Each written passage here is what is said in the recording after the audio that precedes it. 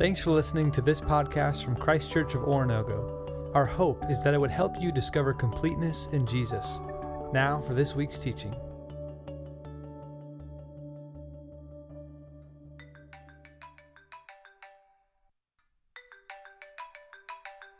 Hey, Margo. Knock, knock. That is the worst way to start a phone call. Come on. Just go with it. Knock, knock. Who's there? Atch. Atch who?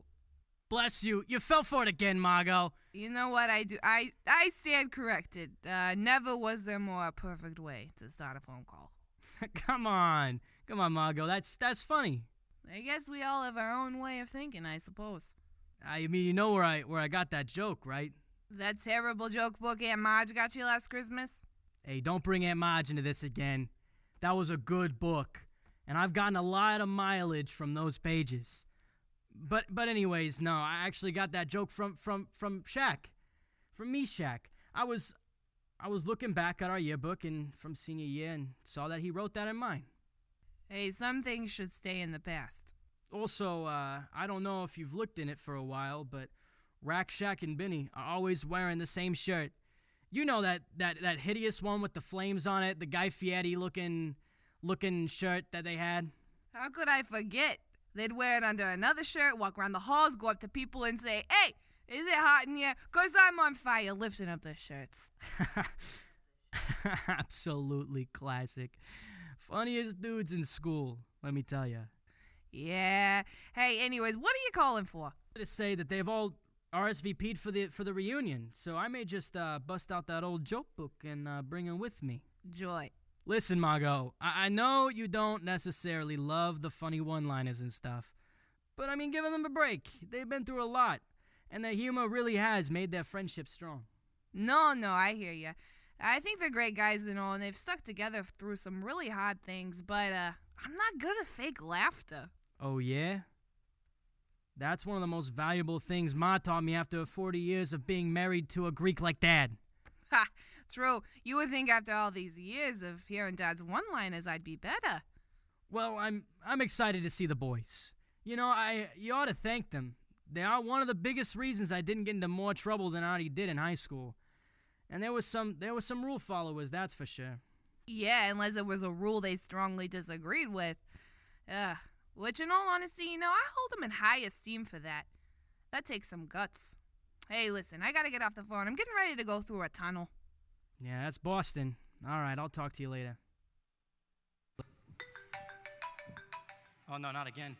Hey, my name's Isaac, just as Peyton said. I'm an intern here at Christ Church Students. I'm super excited to be with you guys tonight. If you don't recognize my name or face, you probably recognize my voice because it's me, Bruno Bellinelli. So that's fun, I guess.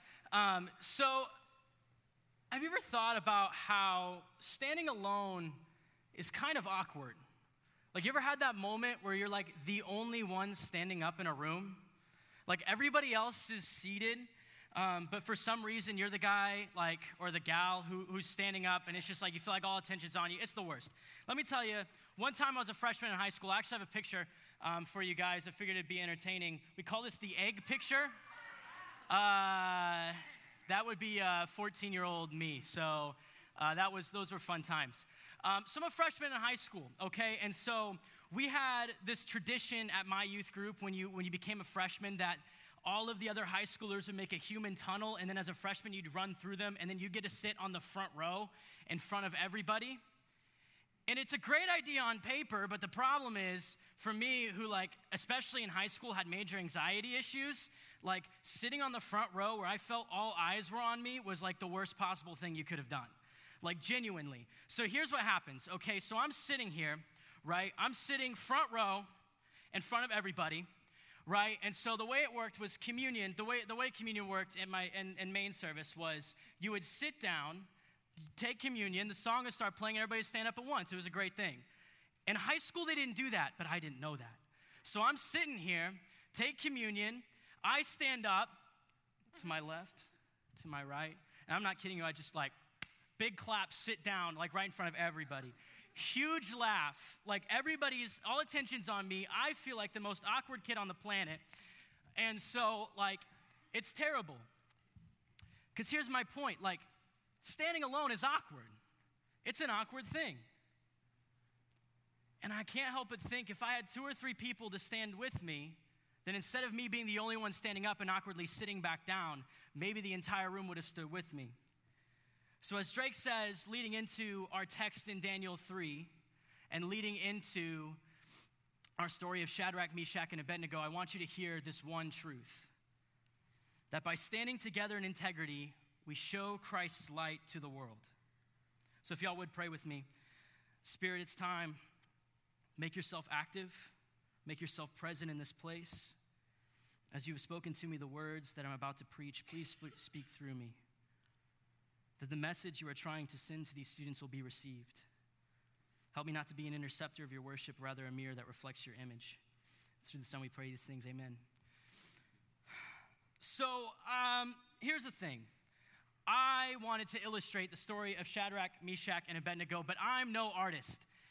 It would have been very abstract. You would have had no idea what was going on. So I decided to ask some of my friends over in East, some of my 5th grade friends, to draw some pictures of the story of Shadrach, Meshach, and Abednego for me. And I decided to do it through 5 scenes. The first scene that we get is them going to Babylon. And so you have Shadrach, Meshach, Abednego's way back here. You're going to find that Abednego is all over the place in this story for some reason. And they are in Babylon. They are headed to the temple. And the backstory of them is that they were one of the 4 main people underneath King Nebuchadnezzar, Shadrach, Meshach, Abednego, and Daniel. And these are the 4 dudes. And they hear the idea that King Nebuchadnezzar wants to build a statue so that people can worship him. And so this is them off to the temple on their way to go see the statue. And I have to wonder if there's nervousness setting in. If they're like, because on the inside, they're wrestling with the tension that they're going to have to choose. Because they've got to their place by serving God, by honoring God, but now they're going to have the true test. Are they going to worship the king, or are they going to stay true and worship God? And that brings us to scene number 2. These just get better as they go. That is King Nebuchadnezzar's statue. I feel sorry for him. You have Shadrach and Meshach. They're the ones saying "e" and "she." I don't know what that means. I think they may be speaking in tongues. And so then you got Abednego way over here. For some reason, they've sacrificed 2 of the people, and it's good. But they're standing before the statue. And what's going to happen is they're going to unveil the statue, the horn's going to sound, and everybody's going to kneel. They're going to kneel before the statue. And so Shadrach, Meshach, and Abednego have to make a decision. Are they going to kneel with the world, or are they going to stand for what they believe, stand for their God? Takes us to not picture number 3 yet. People are around them in this moment, and they're probably saying things like, "Come on, man, just kneel. Like, nobody's going to care. You're just going to be one of the people." And there are people around him who are like, "Oh, man, those are the pretentious guys, one of King Nebuchadnezzar's 4. Of course they're not going to kneel." And there are some people who are pressing them to make this decision, to kneel. Just do it. Nobody's going to care. You're going to die if you don't. But they don't. They hold on. And this infuriates King Nebuchadnezzar, which takes us to scene number 3, where they're standing before the king. And this one apparently took the longest to draw. I don't know why. It's 4 stick people in a chair. But King Nebuchadnezzar's furious, and he's confused. You can't see the question mark on the screen, but it's right here. He's confused. He's not sure why these 3 trusted men will not kneel before him, will not worship him. And they're not going to kneel. They're in a place where nobody is going to know. If they kneel before the king now, who cares? It's just going to stay between them and the king. The king's going to forgive them if they just kneel before him in this moment. Are Shadrach, Meshach, and Abednego going to hold true? Are they going to stand or are they going to kneel? And they decide to hold true, and they stay standing when nobody else is looking. And that brings us to scene 4. This infuriates him more. Yeah, this one's rough. So it infuriates them more. And so the king decides that he's going to throw them into the furnace. He's going to turn the furnace into the hottest it can be, and he's going to throw Shadrach, Meshach, and Abednego into this furnace. And the furnace is so hot, as the picture depicts, that the guards get incinerated before they even have a chance to throw them in.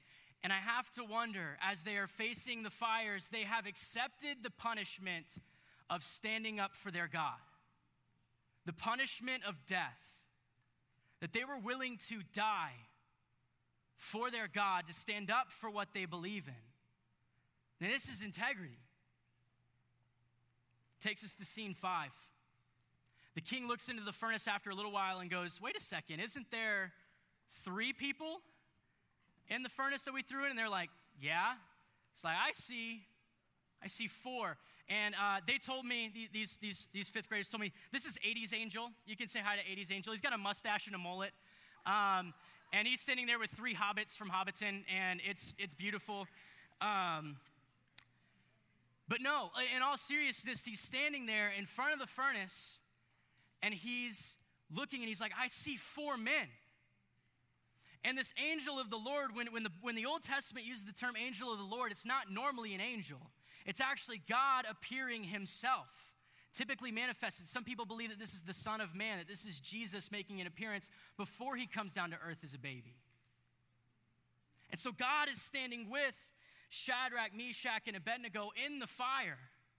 And that though it's hot, though it's getting hot, the flame isn't burning him in the same way that it didn't burn Moses in the burning bush. So what does this story tell us? What do we do with this weird story, with this strange, with these strange characters, with sometimes these strange depictions of these characters? Like, what do we do? Let me remind you of our big idea. But by standing together in integrity, we can show Christ's light to the world. And I'm going to break this down by asking us 5 questions about this story for the 5 pictures we just saw. The first question, what is your Babylon? See, Babylon is a city in this story. It's a city where the king resides, where the statue is, but it also holds a metaphor that starting in Genesis with the Tower of Babel all the way through Revelation's depiction of it, it's always a mark of darkness. It's a place where God is not present, where exiles reside. So what is your Babylon? Is it your schools? Is it your friend group? Is it your families? Is it your communities? What is your Babylon? What is the place of darkness? Maybe it's internal. Maybe it's just you. What is it? It's a dark place where people need to stand. So what is your Babylon? Second question. Are you going to stand when the world is watching? This is the first step of integrity. It's standing when the world is watching you. When your friends are sitting there and telling you it's okay to do it. When there's pressure from those who are close to you to go ahead and compromise what you believe. When it feels like all eyes are upon you if you don't do it, or if you do it. Even if you feel the name calling and the joking, are you going to stand? Are you going to stand when everybody's watching you? Third question. Are you going to stand when no one's looking? Second half of integrity. Standing when the world is watching. It's standing when no one is looking. When you're behind closed doors. When you're in the room by yourself. When nobody else is home. When you don't think it's going to hurt anybody. When it feels like it's just between you and the king. Are you going to stand with integrity when no one even cares? Slide 4. Are you willing to be thrown into the fires of life because of your integrity? When you're facing the furnace, when the heat is getting to you, when you can realize that death is imminent, are you going to stand? The punishment is terrifying. People may abandon you. What happens when you're the only one in your community, in your friend group, in your family who stands? Are you willing to stand in front of the fires for your integrity? When people are making fun of you, when you become the butt of the jokes, are you going to stand? Question 5. Do you truly believe that God is standing with you? That he is with you in the fire, that though the heat is touching you and you have been thrown into the furnace, that's not going to burn you. It's not really going to hurt you, because God is standing in the fires with you. He is protecting you, that even if it may seem like you're alone and that everybody has turned against you because you are standing for what you believe, it's okay, because there's another in the fire standing next to you. If I were to expand on our big idea of by standing together in integrity, we show Christ's light to the world, I would say this, that when you stand together, when you stand in Babylon, you stand in integrity when everyone's watching and when no one is looking, and when you face the fires,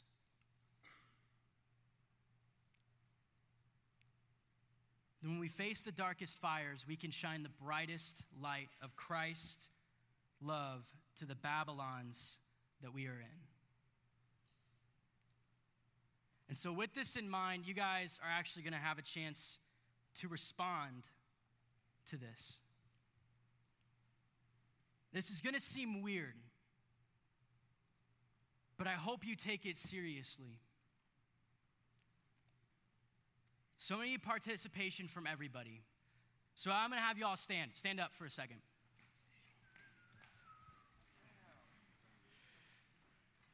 The heart of the issue is that Babylon is a place where people put idols before God. And this is no different than what we are experiencing today. We are in a world that is like Babylon. We are exiles in this world. A world full of people who are kneeling and worshiping things. And so what I'm going to do is I'm just going to list off some things. Most of them are actually good things, but they're taking the place of God. They're taking the place of where he should be, seated at the top. So a lot of y'all, you feel pride and lust, unrighteous anger. You have rage. You gossip. And if that is you in this moment, if you have elevated those things above the place where God should be, I'm going to ask that you just simply take a knee with me in this moment. Like I said, some of these are good things. For some of us, it's sports. Sports have taken the place of God, that sometimes we have elevated our scholarships, our potential scholarships. Sometimes we have elevated our practices and our games above the place of God. Sometimes it's our families. It's our parents. It's our siblings. For our leaders, it's our children and our spouses. And they have elevated the place of God in our lives. For some of us, if our significant other, our boyfriends, our girlfriends, and though these can be good things, they have taken the place of God. For some of us, it's our schoolwork. Our schoolwork has become an idol. That I want you to have good grades, but when the scholarships and the full rides have taken the place of God, that is when it becomes an issue. For some of us, it's these right here. Your phones. That social media, Instagram, Snapchat, Twitter, Netflix, video games, YouTube, those things you have decided to put in priority ahead of the one who created you. And this is uncomfortable, isn't it? One knee, my knee hurts. It's uncomfortable to kneel.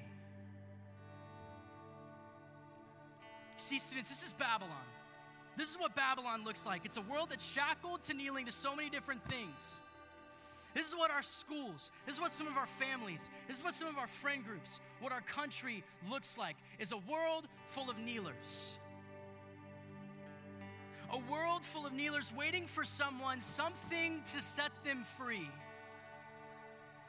Just a glimmer of light to shine in their dark world. So my question, students, is this. And I want you to hold off on a second, but are you going to stand? Are you going to stand with integrity? Are you going to stand when the world is watching? Are you going to stand when no one is looking? Because Babylon needs a light. It needs a God that is going to come into their world and show them the unconditional love that only He can offer. Babylon needs to experience a Savior that came down from the perfection of heaven to enter into the mess, to change the world, to live and to die and to resurrect for all of the kneeling that we have done. Students, Babylon needs to witness the light of Jesus. But the only way that happens is if we show them that light by standing with integrity. So the band is going to play a couple of songs, and what I want you to do is hold out for a second. When they start playing, if you want to be that light, if you are ready to make the commitment to stand, then I'm going to invite you to do that.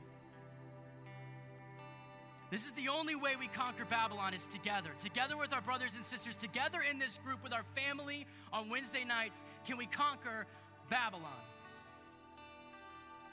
This is the only way our families change, our schools change, our friend groups change.